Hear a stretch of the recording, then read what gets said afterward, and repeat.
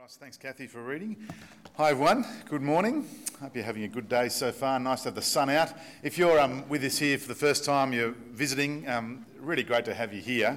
And I've just noticed a couple of people who've been away on COVID duty. Welcome back for some of you. It's good to have everyone together today. It's a Good Friday, isn't it? Where Jesus died for us. Friends, we're going to focus our time on just on verses 33 in chapter 15 of Mark's Gospel, verses 33 to 41. So if you've got a Bible, have it open in front of you, maybe your phone. I'll have a few things up on the screen as well. There's also an outline in your bulletin you would have received as you walked in, so that might be handy to have that in front of you. You can scribble down a few notes and we'll follow along. I'm going to pray for us, and we'll ask God to help us understand His Word today. Let's pray. Father, we do thank you for your love for us in the Lord Jesus. Lord, without him and his sacrifice for us, we are lost. We are far from you. And so, Lord, today we pray that you would draw us closer to you by your word as we focus on your love for us in the Lord Jesus as he died for us. In his name we pray. Amen.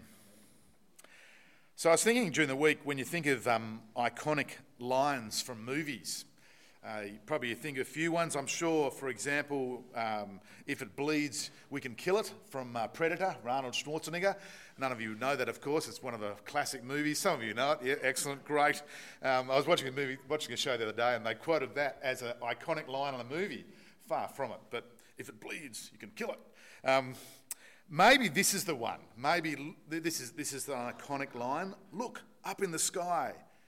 Is it a bird? Is it a plane? It's Superman. Yes, it's Superman.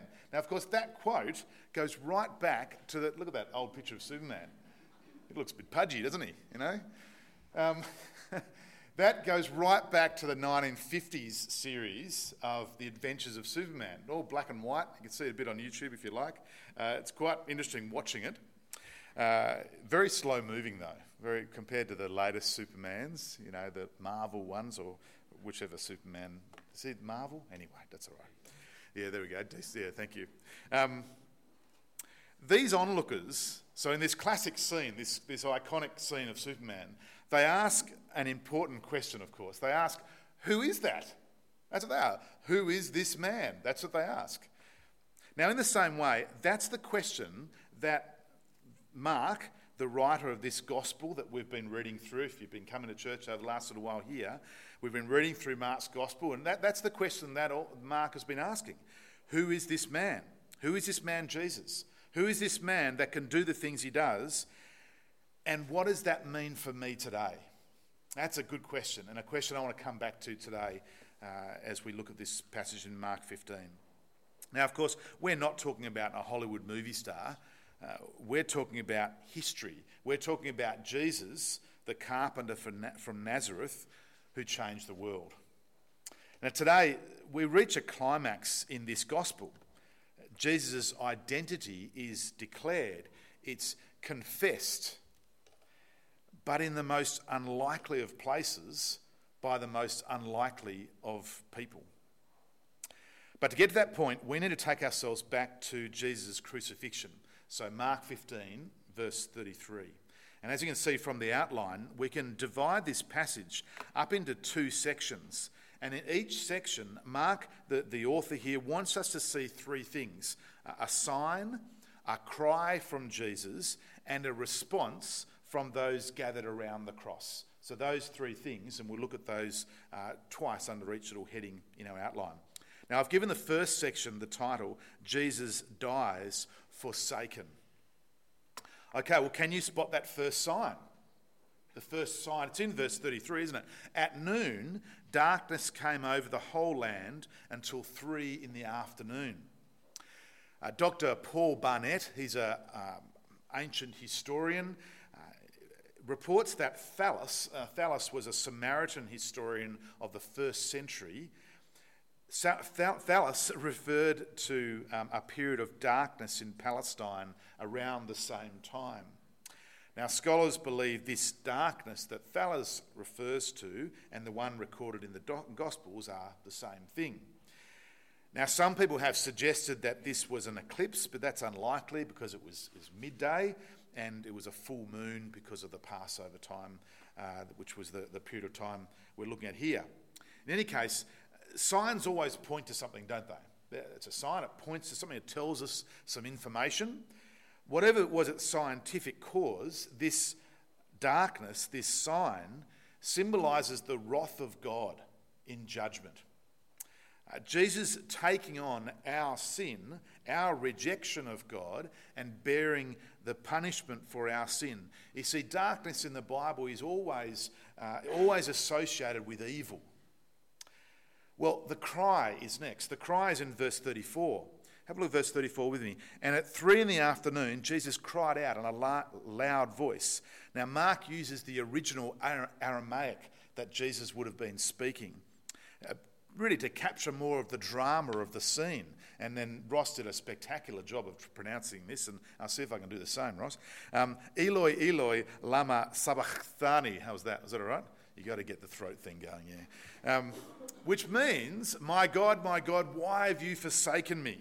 So Jesus is quoting Psalm 22, and we read a bit of that before. Kathy read it to us, where the psalmist is crying out to God in anguish. It's the second and final time that Jesus cries out in anguish to his Father. Now, the first was in the Garden of Gethsemane a couple chapters ago. As Jesus bears the wrath of God for our sin on the cross, because that's what he's doing at that moment, taking the punishment that we deserve for pushing God away, he's separated from his Father. He's forsaken for our sake. Now, of course, that's what sin does. The Bible's word is sin. It's our rejection of God. It's a rejection of God's ways. It's placing our ways above his ways. It's saying that we rule rather than God rules. And not surprisingly, when we have that attitude, well, it separates us from God. Well, finally, there's the response of those looking on. Mockery of Jesus. So verse 35. When some of those standing near heard this, they said, "Listen, he's calling Elijah." Someone ran, filled a sponge with wine vinegar, put it on a staff and offered it to Jesus to drink. So they're mocking Jesus here. They're mocking him, and the wine vinegar was just to keep him alive longer. It wasn't anything tasty. It was to keep him alive longer. It wasn't for comfort. It was, yuck, sort of thing. So that Elijah would appear. They're mocking him, just like in 2 Kings, when Elijah was taken up to heaven. It continues, "Now leave him alone. Let's see if Elijah comes to take him down." What does Mark want us to see here as we read this account? He wants us to see that upon meeting Jesus, nothing has changed with this group of people. They meet the Son of God, nothing has changed. What do? They mock him. Unlike the centurion who we meet in a moment, this group remains under the wrath of God. They're mocking Jesus. They're rejecting Jesus. Nothing's changed with them. And Mark wants the reader to understand that this is actually the fate of all who reject God, reject Jesus. So, Jesus dies forsaken. Why? Well, it's the second point in our outline. So we could be forgiven.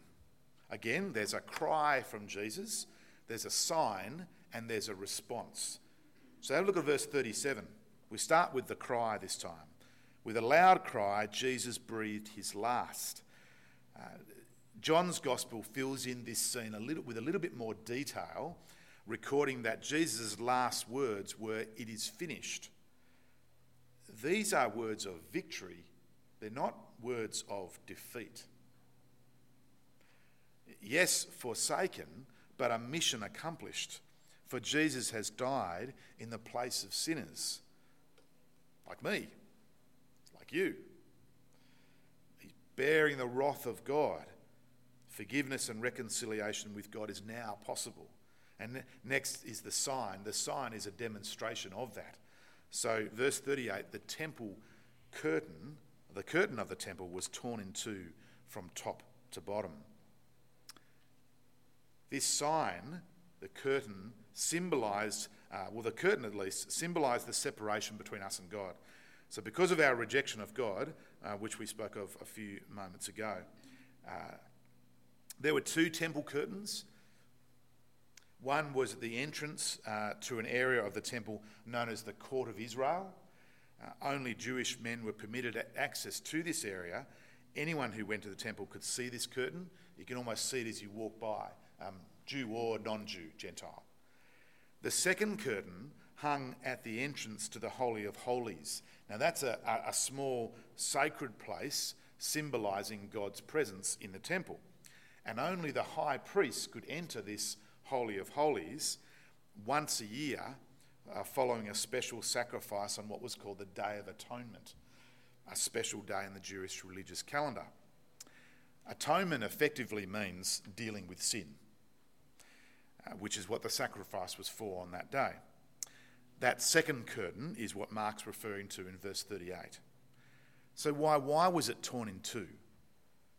Well, the significance of Jesus' death as a once and for all atoning sacrifice dealing with sin for our sin means access to God.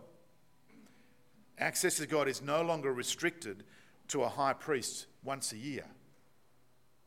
It's now open to anyone, at any time, anyone who trusts in Jesus, who believes in Jesus. And the curtain being torn from right at the top, and it would have been a very thick curtain, by the way, this symbolism of the curtain being torn right at the top to the bottom emphasises that this open access is completely open, and it's God's work who enables it. Michelle and I came across, we've been given just last week, we got given some tickets to this Crowded House over in Bowral tomorrow. We're not huge Crowded House fans, but we'll go. It'll be fun, I think. Michelle is. Yeah, like them, good. Yeah. No, I don't mind them. I've got their albums and things. That's all right. It's great to get given tickets, and I don't know how we're going to get there. By the way, we haven't worked that out yet because all the parking's closed and all that. We'll be right. But it's it's nice to be given tickets, and I don't mind the band. It's good fun. I might get to see those famous people. And the Teskey brothers are the people who are backing up the band, and they've got a distinct sound and a bit of fun as well. But I thought, wouldn't it be cool to actually meet them? Like that'd be cool. I'd like to meet Neil Finn, and I think he's still the lead singer. This is how much I know about Crowded House. I wouldn't mind meeting the band. I wouldn't mind having a look at what guitars they play and that sort of thing. Wouldn't that be fun? I wouldn't mind being able to go backstage and meet the people involved, shake the hands with the Teskey brothers. Apparently they all look the same. I don't know. Wouldn't that be fun? Wouldn't that be great? Full access backstage. See, friends, this temple being torn from top to bottom gives us full access to God, like a backstage pass at a Crowded House concert, where we actually can have a right and full and a right relationship with God. That's what the death of Jesus accomplishes. Torn from top to bottom. Free access. Complete access. You don't need a priest. You don't need anyone else. You just need Jesus. You just need to believe in Jesus. And you can know God fully. Well, finally, there's the response. It's a response from the centurion in verse 39. And when the centurion who stood there in front of Jesus saw how he died, he said, "Surely this man was the Son of God." Some women were watching from a distance, among them Mary Magdalene, Mary the mother of James the younger, and of Joseph, and of Salome. In Galilee, these women had followed him and cared for his needs. Many other women who came up with him to Jerusalem were also there. It's interesting, isn't it? Mark's reference to women as witnesses is actually powerful evidence. This is eyewitness testimony of what actually happened. You see, in Jesus' day, first century Roman Empire, Palestine, the testimony of women was invalid. It's hard to believe, but true. If Mark were making this stuff up, he would not have included women as witnesses. But let's think about this response from the centurion. It's a response of repentance and faith from a most unlikely of people in a most unlikely of places. I want to take a moment to think about this man. To get to his rank, well, he would have been around for a while. He would have seen a few things, fought many battles. He would have known death and all that went with it. But now, having reached the rank of centurion, he found himself in one of the farthest flung corners of the empire. It was hardly a posting of privilege. And his assignment certainly wouldn't have been described as glorious. Commander of Pilate's execution squad. Day by day, he carried out the orders handed down to him, cleaning the world in the most barbaric way of the criminal scum of Palestine. Sort of sounds like a first century Roman propaganda, anyway. Perhaps he would have come home each day to his wife and kids and tried to forget what went on. The cries of the dying, the contempt of the crowds for the victim and the executioner.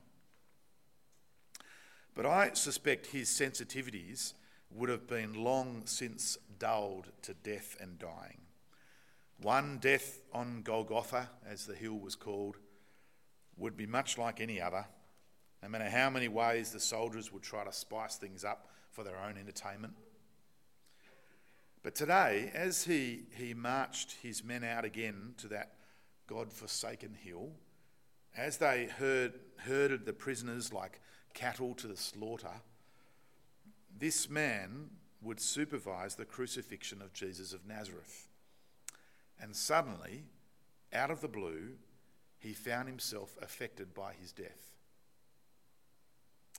He had seen it all before. And yet something about this man in his death made such an impression that he cried out, "Surely this man was the Son of God." This was no ordinary death. You see, from a human point of view, that's not the conclusion that most people, would come to at Jesus at this time, at this place, in this moment. This pathetic figure really was just one of many more losers who littered the roadsides of Palestine. Tributes to the ruthless efficiency of the Roman justice system. To hang on a cross was not only humiliating, and most were crucified with no clothes on, but to the Jews, to be crucified was understood as being cursed by God, abandoned by him, beyond hope of salvation. That's what crucifixion meant to the Jews. It was a clear sign of being rejected by God. And the words spoken by Jesus in verse 34 from Psalm 22 seem to confirm this. My God, why have you forsaken me?" Bit of an irony here, isn't there? That these words of Jesus that he cried out would cause this centurion to believe that Jesus is in fact God's Son, the one in whom God is well pleased. The object of God's constant care and love and blessing is here hanging to die on a Roman cross. How does that happen, that he comes to that belief? See, maybe it was in Jesus' anguished cry, the sincerity and pain in his voice cut through the built-up hardness of this man. Maybe that was it. Maybe it was the conversation Jesus had with the two criminals on either side of him, as Luke records the end of his gospel. Maybe it was Jesus' sense of purpose and trust in God his Father. Maybe it was the earthquake. Maybe it was the darkness. And in the end, we can really only guess what moved this centurion to make his confession, to respond in the way he does, to believe. But at this point, he got it. He got it. He understood the cross. While others stood mocking and threw insults, this man believed that on the cross, God's innocent Son was torn apart from his Father, forsaken and separated. His answer to "Who is this man?" was right. Surely this man was the Son of God. Friends, I want to ask you this morning, do you know Jesus? I know a lot of you do. But do you know Jesus like the centurion knew Jesus? The good news on this Good Friday is that you can, and even more. I want to invite you to do that. Jesus has introduced himself to you today in these words from Mark's Gospel. Well, if you haven't already, why don't you introduce yourself to him? I want to pray for us, and I'll pray a prayer that does that. Let's pray.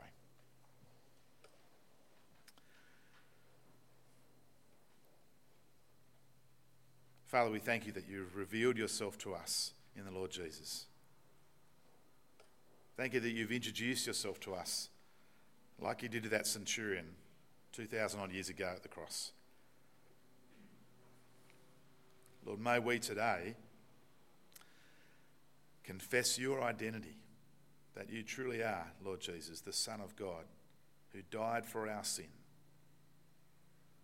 Lord, thank you that in your death you've made us right. You've made us right with you, a perfect relationship with you, full access because of your death for us, taking the punishment for our rejection of you. We thank you for your love. We thank you for your mercy. In Jesus' name we pray. Amen.